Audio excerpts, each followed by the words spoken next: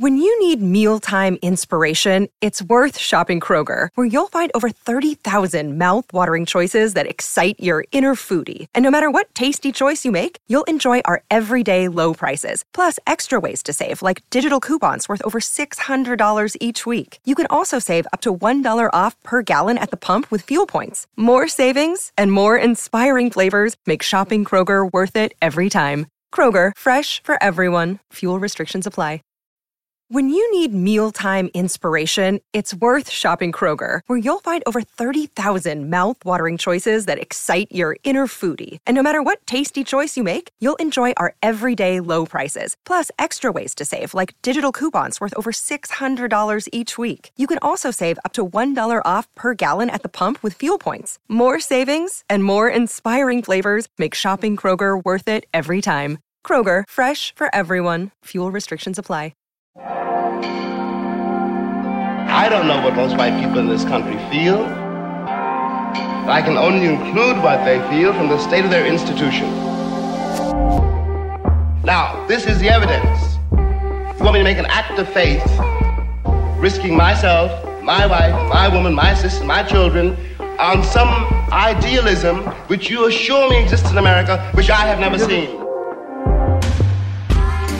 Welcome back to Black History for White People, a podcast where we educate, resource, and challenge white people about Black history. I'm Brad, and on today's show are my co-hosts Katina and Garen. This is part 2 of the Tuskegee Syphilis Study episode, so if you haven't listened to part 1, make sure you go back in your feed and listen to that. In this episode, we continue the unraveling of the study and a lot of the cover-ups that were happening, and then we take a look at the legacy of the study itself, what important findings came from it, reforms, the lasting harm, the long history of injustice within healthcare, and then we end the episode talking about the death toll. We hope you enjoyed the discussion. In 1967, we have a second person objecting, is Peter Buxton, who was a venereal disease investigator for the Public Health Service in San Francisco. He objected to the Tuskegee experiment, and he got just a big runaround. He wrote letter after letter, and he was constantly directed to like other groups or departments or people he needed to complain to. He was just given a runaround until after 2 years in 1969, the CDC started to sort of listen to him.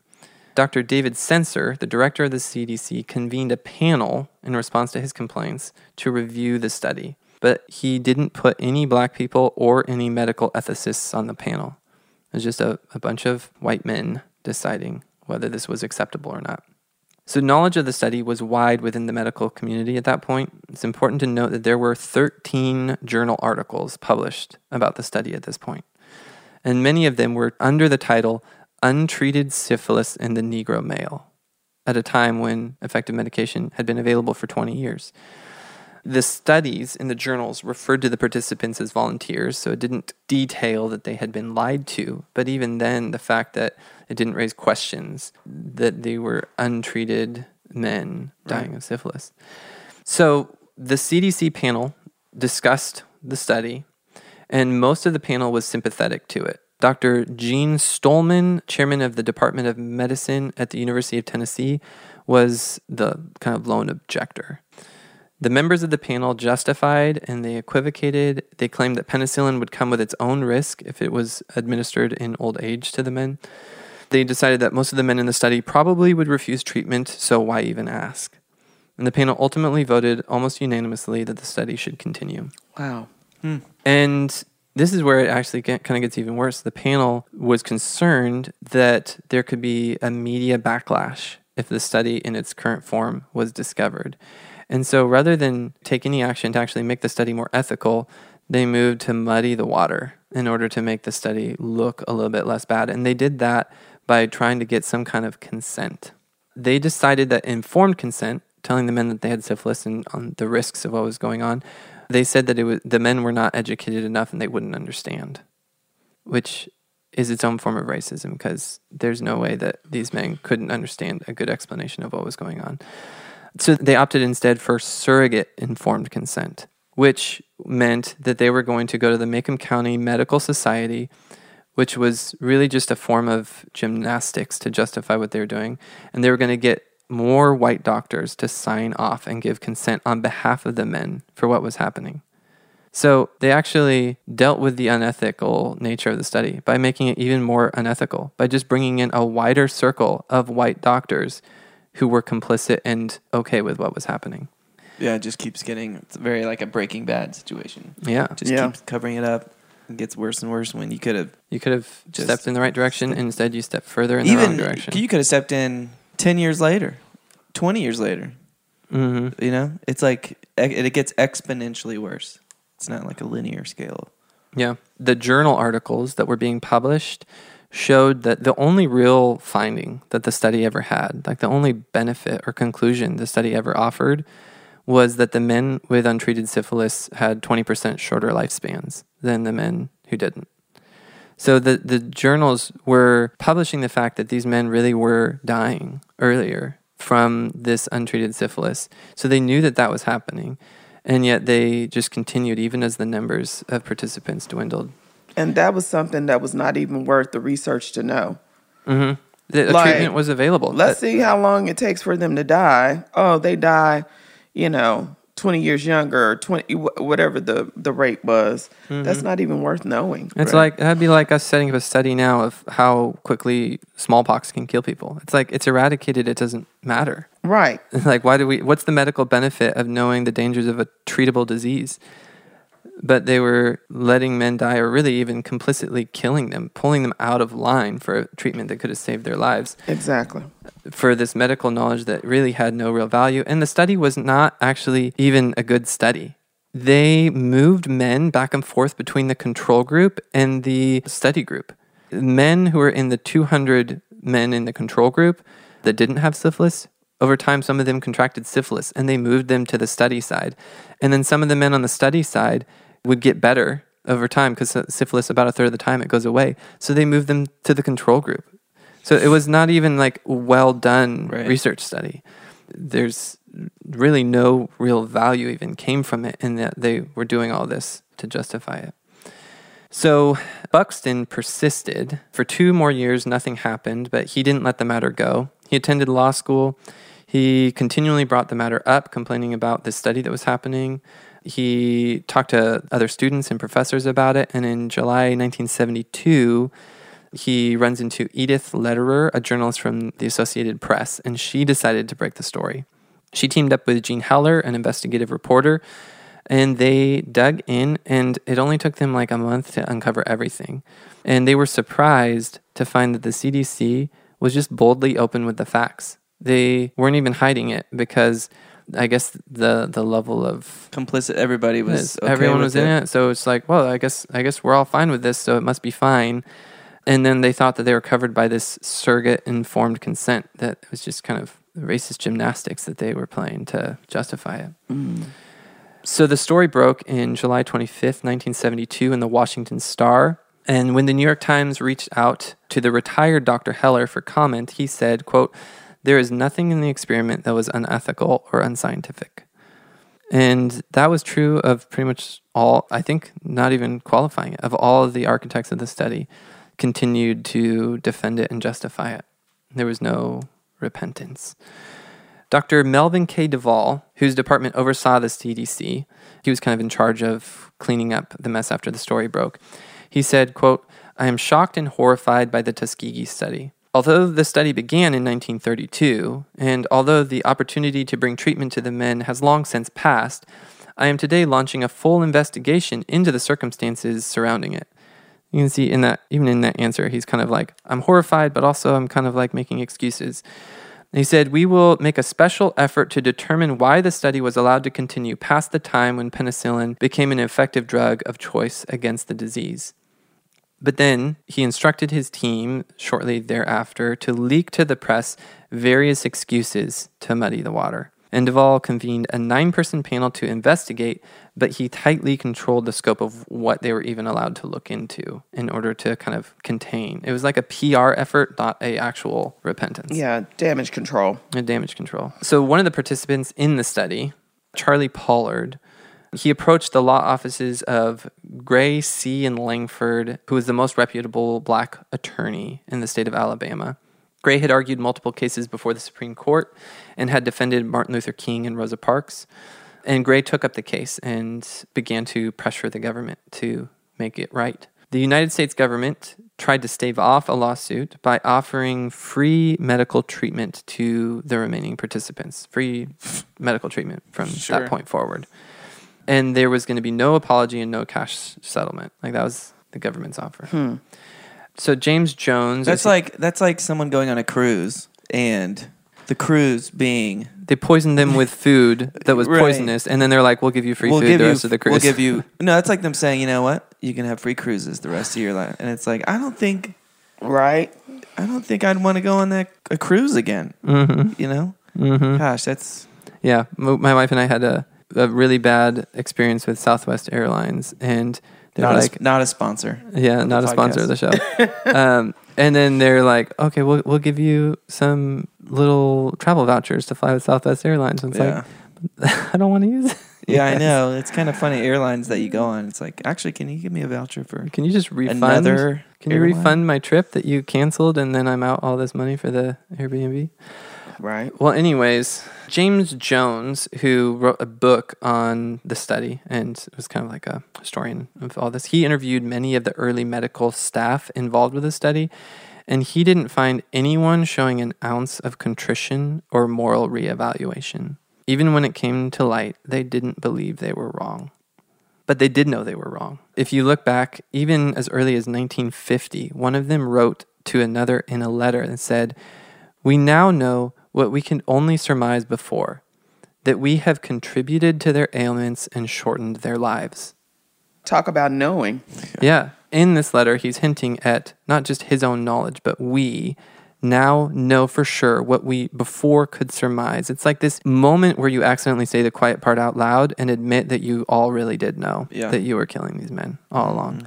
And there's no public apology and there's no like moral reevaluation, but you know that they knew. And you can see that in little admissions like this. Yeah.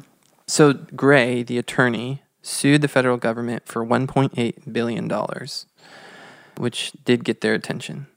The government strategy when they got this lawsuit was to delay it for as long as possible, which, what an insult to men who are already near to death because of what you've done and what's come to light. And then you delay it. Most of these participants are now in their 80s or 90s and aren't going to live all that much longer. And the government was dragging their feet in the lawsuit. So they delayed it, and Gray was surprised, though, how easily he could find information, the same as the reporters had found. A lot of it, the initial architects of the study didn't even hide what they were doing. They were just open. Their letters and correspondences to one another have a lot of just racist discussion of what they were doing because they were racist to the point that they didn't think it was wrong. So after much delay, the government eventually offered a settlement of $10 million. Compared to the $1.8 billion that they were seeking. So kind of a drop in the bucket, which came out to $30,000 for each survivor and $15,000 for heirs of the deceased. And ultimately they accepted that because proving a case against the government is a very difficult thing. So we're talking about 40 years of pain and suffering that is valued at $30,000 per life or $15,000 if you're dead. Yeah, less than really. Well, which is only a drop in the bucket of the money the government had even made. Right. And from testing their blood and getting a blood test through it. And the thing about them being walking dead and that being said, like, and the value of the so-called research, which was more after the person died. I mean, not that it shouldn't have ever happened in the first place, but then that really the government gets to get off scot-free. Yeah. And even the fact that the government didn't really take the blame for it. And, you know, we call it the Tuskegee syphilis study, as if the blame was not, as if it was Tuskegee behind it and not the government. They got away with almost no financial penalty. They ultimately made money off of what happened because of the test that they were able to patent. And then pretty much no... So no one got in trouble. Yeah, no one got in trouble for what happened. But let's talk about the impact and legacy, though, because the impact went way beyond, and there was like a ton of harm. And what's crazy also, before you get to that, is it took modern day podcast, essentially, in the 70s, an article to come out.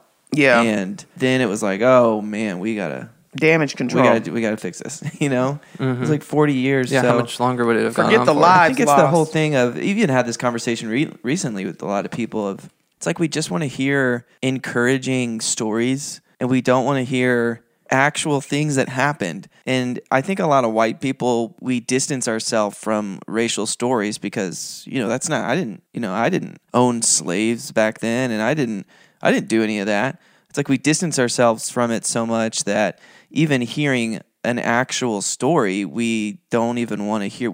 It's like we only want to hear encouraging, and probably part of that is our culture. But man, I wonder why people can't hear an actual true story, like just a true. You don't have anything to do with it. It's just a story that happened in America, like this.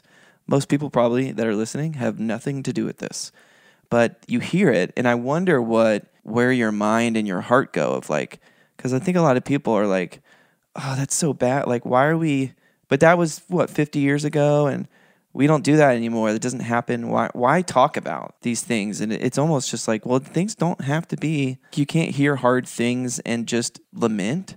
You want to hear encouraging things, and you want to be happy. But there's a place to like learn actual true stories and hurt and be sad that you may not be connected to directly. Well, it's crazy that people want, white people in the same mouth will say, remember the Alamo, and for 9/11 to never forget and celebrate the country's independence and a lot of stuff that people weren't alive for, but they'll never forget, even though they don't remember in the first place because they weren't there, and don't understand why we need the dignity, that Black people need the dignity of the stories being told. And that I think the aversion to the stories being told is to be faced with having to admit that there was a problem. And I think that's what white America doesn't want to face. Because if you have too many stories that mobilize, just like with Black Lives Matter, when Trayvon Martin is a one-off, that's one thing. But then when all these other stories start to surface and resurface, then it's like you have to face the reality that maybe there's a problem. But I don't think that white America wants to face that there is a problem, because even if they weren't there, even if they didn't do it, they have to acknowledge that they benefit from it. And everybody wants to believe that they pull themselves up by their bootstraps and that we're all equal. And that's just not the case. And that's why critical race theory, they're railing against it, because they want to believe the best. And like you said, a story is a story. An account is an account. If something bad happened, it happened. Mm-hmm. I mean, how unloving is it to, on the one hand, blame Black people for having a victim mentality, but then to use the force of law to prevent stories of actual Black victimhood from being taught, like true stories where all through our history, Black people were victims. But then there's this accusation of, how unloving is it to tell someone who's a victim that you have a victim mentality? If someone came to you in your life and said like they'd been abused in some way, and then you accuse them of having a victim mentality when they're an actual victim, rather than loving them and helping grieve that and helping them pursue health. And that's what we do in America. Like white people, by and large, and white conservatives, and the polling will show like the more conservative someone is, the more likely they are to say that Black people have like a victim mentality, are just, entitled and want handouts. Yeah, we kind of talked about racial resentment. Their racial resentment scores are higher. Well, we treat the word victim as if it's a cuss word. And the thing about it, even people who have been victimized, like rape victims, will say, well, I chose not to be a victim. And we try to champion people who move beyond the experience. But the experience is the experience. It doesn't make you less of a person to have been victimized. It doesn't say that something's wrong. Like you were a victim of sexual abuse. You were a victim of assault. You were a victim of this. It doesn't define you, but it is a part of your story and a part of your experience. It's we have a weird way of thinking when it comes to bad things that happen. Yeah, it's almost like the fact that we elevate people who get beyond their victimness shows that at some level we believe the lie that the shame of being a victim belongs on the victim. Right. Because then we're like celebrating when they get that shame off of them. But then we're buying the lie that they deserve to have that weight of shame on them for something they didn't do that happened to them. And the fact that they're then struggling with the aftermath of atrocities committed against them, rather than putting the shame on the oppressors or the people who committed the crime. Or the system that, system that enabled it. If you look at Black people historically, we're most certainly overcomers. We are most certainly overcomers, and we are not victims in the sense that victimhood is criminalized. We have continued to persevere. We have continued to overcome. We've continued to create our universities. We've innovated. We've created. I mean, in my mind, we are the poster children for overcoming. And you think about the story of the Count of Monte Cristo. Everybody likes those stories where people have been brought down we love the to the deepest story. low, like the lowest low, and then they're victorious. But we don't like that for a whole race of people, a whole culture of people who have a shared and collective experience of 400 years that we continue to overcome. So we've been victimized in the real sense of the word, but we've also been overcomers. You know? Yeah, it's done, like, it has basically made this thing within Black and brown people this, like, enormously positive thing. Quality. And I think what white people are going to realize, it's at some point it's going to come to a head with us. Yeah. Of like, hey, this is really bad for us. Like, what is this actually doing to our mental health? What is it doing to us, even financially, what we talked about last episode? Absolutely. It's really bad for us financially. And it's only going to keep getting worse. And I think I just read something that America is going to be a minor majority by 2044. Yep. And I know in Texas, white people are already not the majority, but like in America, it's going to come to a head with our children and our children's children of like, oh, wow, this is actually really, really bad for us that we're not even talking about all this. While on the other hand, Black and brown people, they're at a level of just like almost an unbelievable quality of how did you guys do this and how are you so nice still? And how do you have all these positive things for what has happened to you? And I think you could even look at what has happened with Black and brown people and what has happened with white people.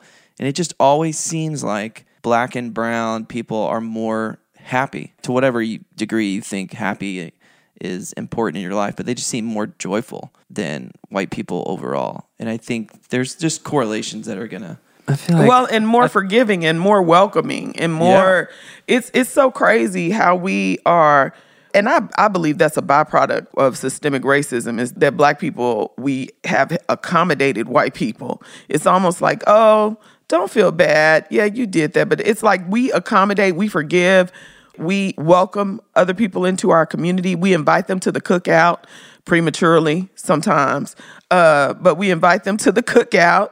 We let them make the potato salad. Like, you know, I think that's a byproduct of systemic racism, that white accommodation. Yeah. And I would say, I mean, directly to the white audience, like if you see in yourself that you love underdog stories, that you love underdog movies, that you love kind of rooting for the small guy in every facet of your life except for this, then what's the problem? Then like what's going on there? If your heart doesn't see and celebrate Black people having overcome all this history and you don't want to know that story, but then you want to know all these other underdog stories. That's a deep question, man. I think that is a great thing to do. Even if you're so pro Black and brown people and you love seeing, I still think like ask yourself that. That's a deep heart question that's like hard to sit in. Like, what do you actually think about that? Why don't you think about that? Why don't you celebrate that? When you need mealtime inspiration, it's worth shopping Kroger, where you'll find over 30,000 mouth-watering choices that excite your inner foodie. And no matter what tasty choice you make, you'll enjoy our everyday low prices, plus extra ways to save, like digital coupons worth over $600 each week. You can also save up to $1 off per gallon at the pump with fuel points. More savings and more inspiring flavors make shopping Kroger worth it every time. Kroger, fresh for everyone. Fuel restrictions apply. When you need mealtime inspiration, it's worth shopping Kroger, where you'll find over 30,000 mouth-watering choices that excite your inner foodie. And no matter what tasty choice you make, you'll enjoy our everyday low prices, plus extra ways to save, like digital coupons worth over $600 each week. You can also save up to $1 off per gallon at the pump with fuel points. More savings and more inspiring flavors make shopping Kroger worth it every time. Kroger, fresh for everyone. Fuel restrictions apply. And it's so funny that now the whole critical race theory backlash is like, let's not teach stories that are going to make white kids feel bad. Even though these are things that happened. On the one hand, white people say, oh, this happened 50 years ago and like we didn't do it. But then they're also at the same time almost showing that there is some complicity because then they know that their kids will feel bad if they hear the stories. Yeah. Well, we don't talk about Bruno. Like, we don't talk about So Bruno it's like, are you connected to it or not? Because you're saying we're too connected to it to teach our kids, but we're not connected to it so we don't share any blame. But black people participate in that because Condoleezza Rice said that. We're not here we don't want to make white kids feel bad. What about telling the truth? If we're telling the truth, then the truth rightly divides and it stands for itself.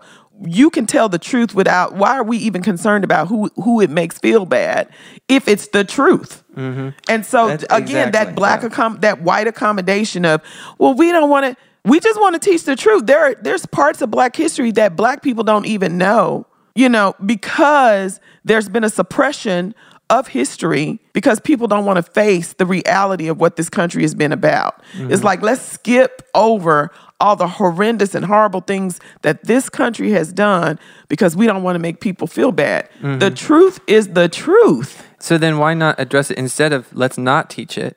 Why not just give kids the credit that we can talk to them about how to think about it, how to confront the fact that these bad things did happen, and just teach the kid, hey, if you're feeling bad about this, what do we do with that? Teach them to turn that into a response of like love and empathy and to celebrate moving forward together rather than just, well, we don't want them to feel uncomfortable, so we're not going to teach That's it. just so much work, Right. A little sad that you guys missed out on my Encanto reference there. I haven't seen Encanto. We are planning on watching it tonight. Well, for the people of listening, we don't talk about Bruno. Next episode. We need to, as a country, start talking about Bruno.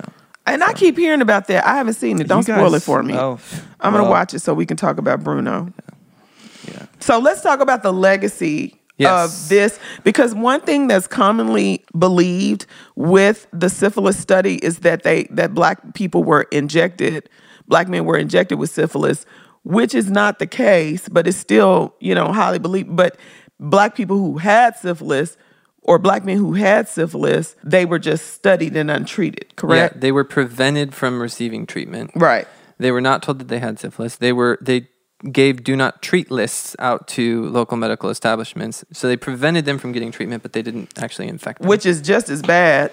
Might as well have given it to them. A do not treat list is essentially you're like killing them. Yeah, you're consigning them to... Well, and just think about the women who may have been with these men. In essence, you were giving people syphilis because you had a treatment that you weren't, that you weren't letting them administering. Yeah. Mm-hmm. Yep. So let's get into this. The one positive that did come from it is that there was reforms in the outcry. The National Research Act passed and banned studies like this one. So today we live in a world where informed consent can be taken for granted, in the context of medicine at least, and that is because in 1974, the backlash to the study pushed that through.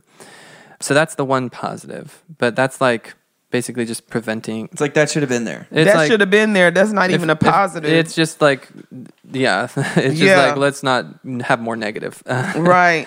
So the greatest single lasting harm from the study is that the life expectancy of black men fell 1.5 years after the study came out as a result of growth in distrust for the medical establishment. Yep. That black men and black people generally had less trust for medicine and so were less likely to go in to see a doctor, and so diseases are getting diagnosed later and later because of a lack of trust for medicine. And that has caused just a growth in the medical disparities between white and black people. Already, white people in many cities live 20 years longer than their black peers. Part of that is because Black people go through life with greater anxiety because of fighting oppression, which... Well, hold on. Before you get into all that, I would just want to bring it up again. Like, okay, they live 20 years longer.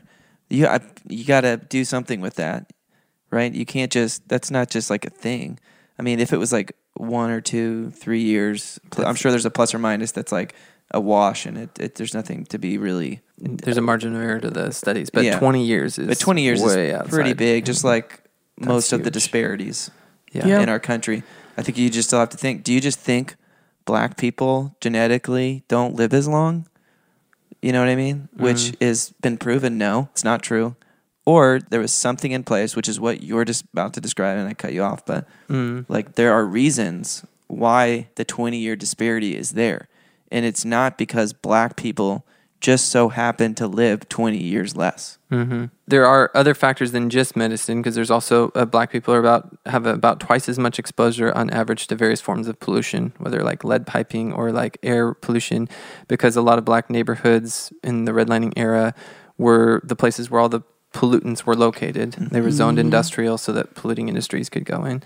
There's a lack of access to good food that, I don't know if you guys know this, but there's been studies that have shown that if you eat processed foods, you take in about 500 more calories a day to feel the same level as full. So they gave different studies, and they actually, this study was pretty interesting. They got 2 different groups. They split the group up, gave one group processed foods and one group unprocessed foods, and they said, eat until you're full. They didn't control how much they ate. Found that the one group ate 500 more calories a day. Then they switched the group, the A and B group, and found it flipped. Where the other group, the group that was eating more, is now eating less. Yeah. So processed foods just don't make your body feel as full, so you eat more of them. And Black people oftentimes live disproportionately in neighborhoods that don't have access to good food. Right. And so part of the white response, they'll look at Black people who have diabetes and say like, well, no, there's not a food problem. Look, they're eating plenty of food. But that's actually a sign of poverty, not a sign of like excess. Because the lack of access to good, healthy food is deserts, grocery stores, not being in Black neighborhoods. Yep, and food stamps is just a very inadequate. It's not enough money to actually get good, healthy food. Right. Because healthy food costs more. Mm-hmm. Yeah, and a lot of times it just doesn't even qualify as an option, or it just costs more. So that's part of the disparity. But then a significant part of the disparity is Black mistrust of medicine. And this Tuskegee experiment is a huge part of that there was an actual measurable drop of 1.5 years in life expectancy as a result of this study, and the growth in distrust as a result of it. Yeah. So writing for The Atlantic, Olga Hassan observed, quote, African Americans observe the greater risk of death at practically every stage of life. America's racist and segregationist history continues to harm Black people in the most intimate of ways, seeping into their lungs, their blood, even their DNA. And Black distrust of medicine, this isn't the only study that created that environment. Like we talked about, Dr. J. Marion Sims, the father of modern gynecology, he conducted surgeries on enslaved women without anesthesia, like we talked about. Grave robbers regularly used Black cemeteries to find cadavers for early medical research. Forced sterilizations of Black people were common at one time. We talked about that in the Fannie Lou Hamer episode, where she went in for a completely unrelated procedure or issue and was sterilized and never had children of her own. Her and her husband ended up adopting. They also sterilized Hispanic and indigenous women. But Tuskegee added to that damage and passed it through a broad focal lens of institutional indifference. It wasn't just a few bad actors. It was the CDC, the state and local health boards, local physicians, medical journals. It was the whole system. And even today, there is a discussion about disparities against Black women and the perception of their pain levels. If a Black woman says that she has pain and how it's perceived in the medical community, they're talking about how Black patients, their pain levels are ignored. Anything that they say about their diagnoses is ignored.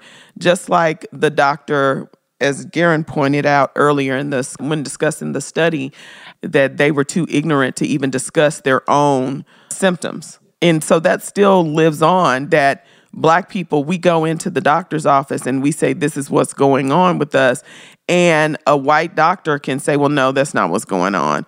There are a lot of discussions now that are coming forth, a lot of journals and articles in the medical community about how the neglect of Black people in care and how the medical community, how it's ingrained in their minds on how to treat Black people based on a history of neglect and disparities in our country, how it's just cultural to neglect Black people. You know, we see that in the infant mortality rate. We see that in the maternal mortality rate with Black women. Yeah. The maternal mortality rate is like 3 times higher. Yeah. For Black women, which is, again, just an incredibly large difference. Like, we're not talking, just a little shade of racism. Like, this is a huge, 3 times the rate. So then with that, and I want to kind of pose this to you as a question, because you work in the medical world. Yeah.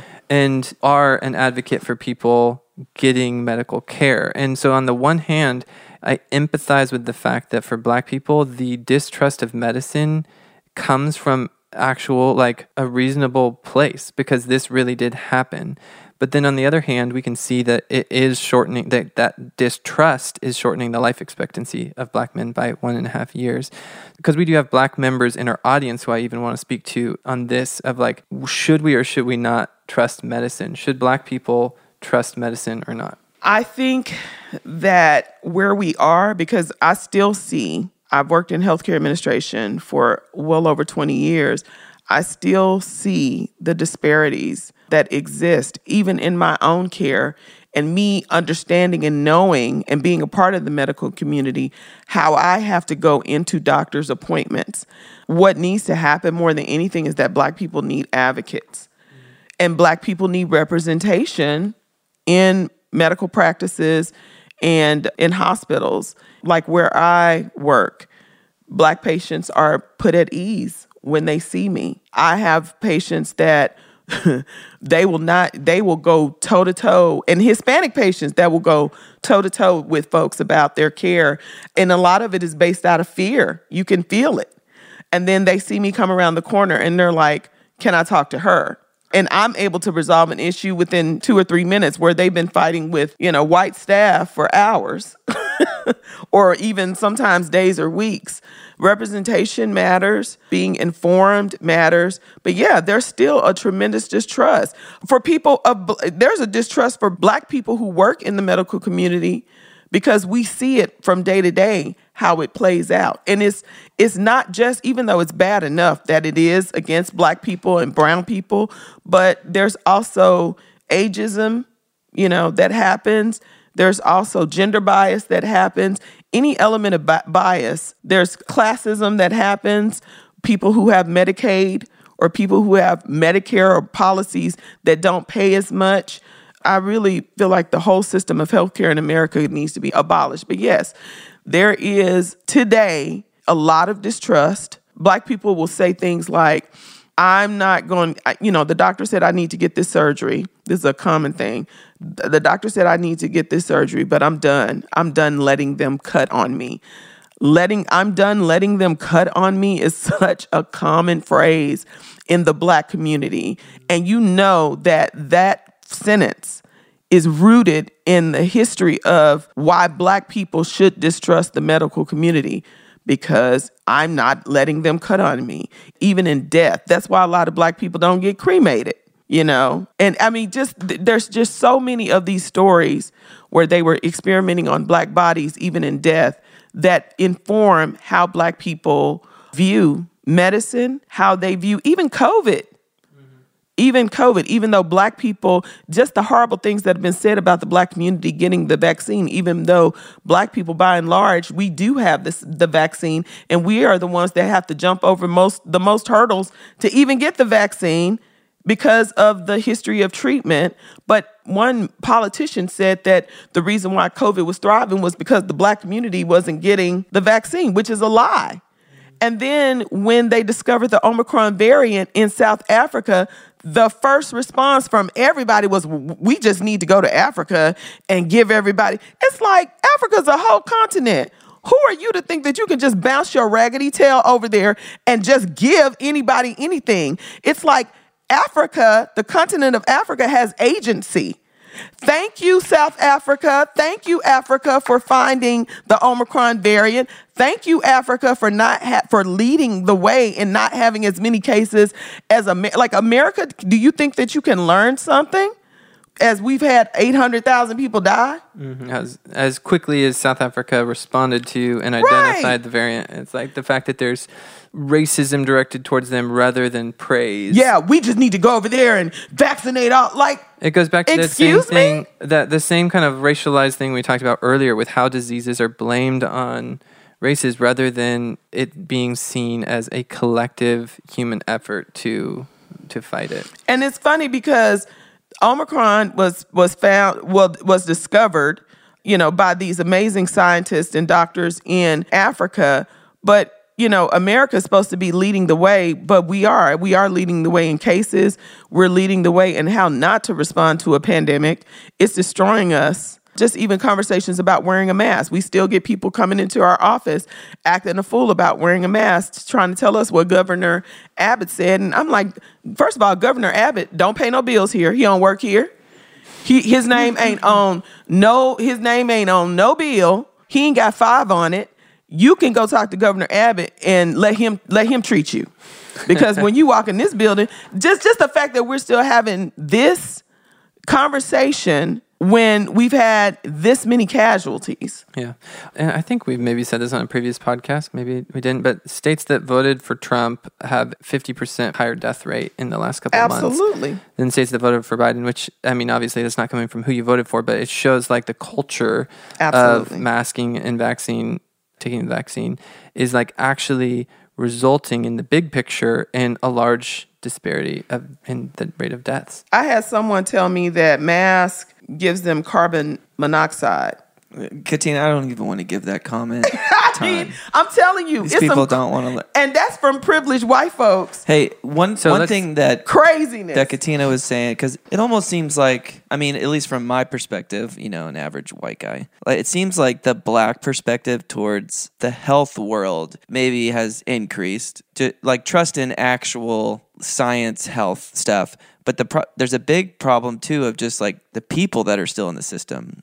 And a lot of what you were describing is they're still filled with people that have high racial resentment, that have a lot of racial bias. And one of the things, at least from my perspective, what you said was we need more black and brown nurses. We need more black and brown teachers. We need more black and brown doctors. We need to fill everything in the health sector with more black and brown people.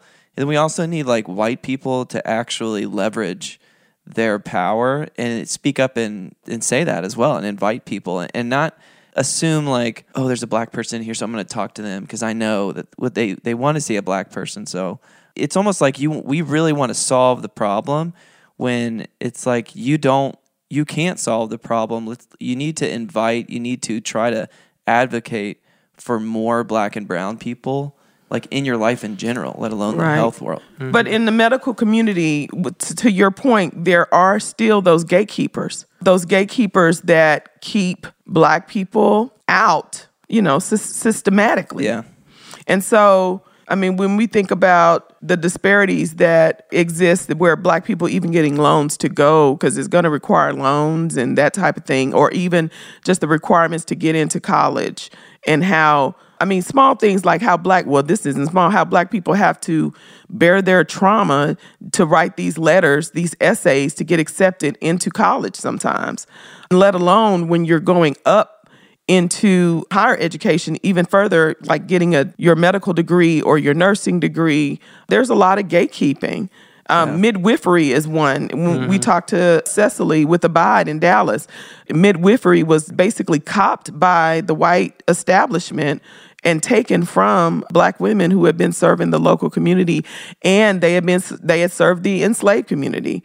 And so, the gatekeeping is still very much strong. Mm-hmm. Yeah. So let's close with just a final discussion of the death toll that came from the Tuskegee study. There were at least 27 of the patients that died as a result of the medical neglect.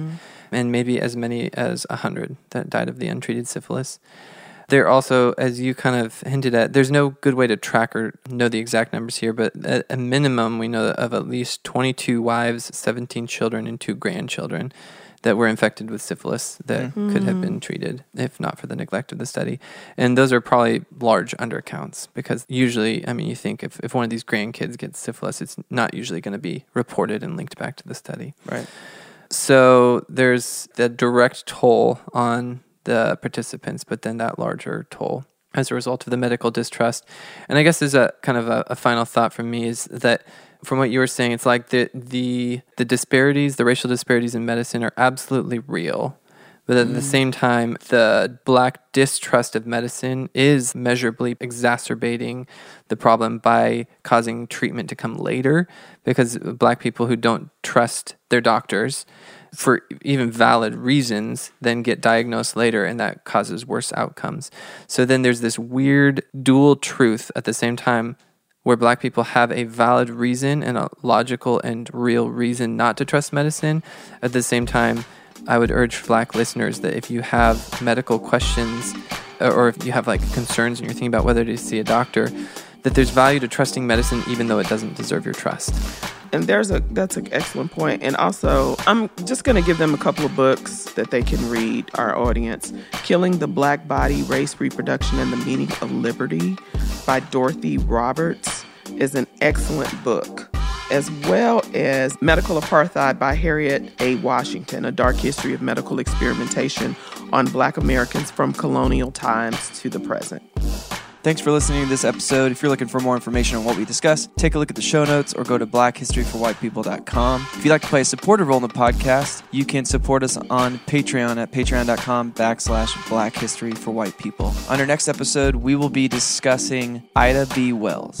We'll leave you with this quote from Arthur Ashe. True heroism is remarkably sober, very undramatic. It's not the urge to surpass all others at whatever cost, but the urge to serve others at whatever cost.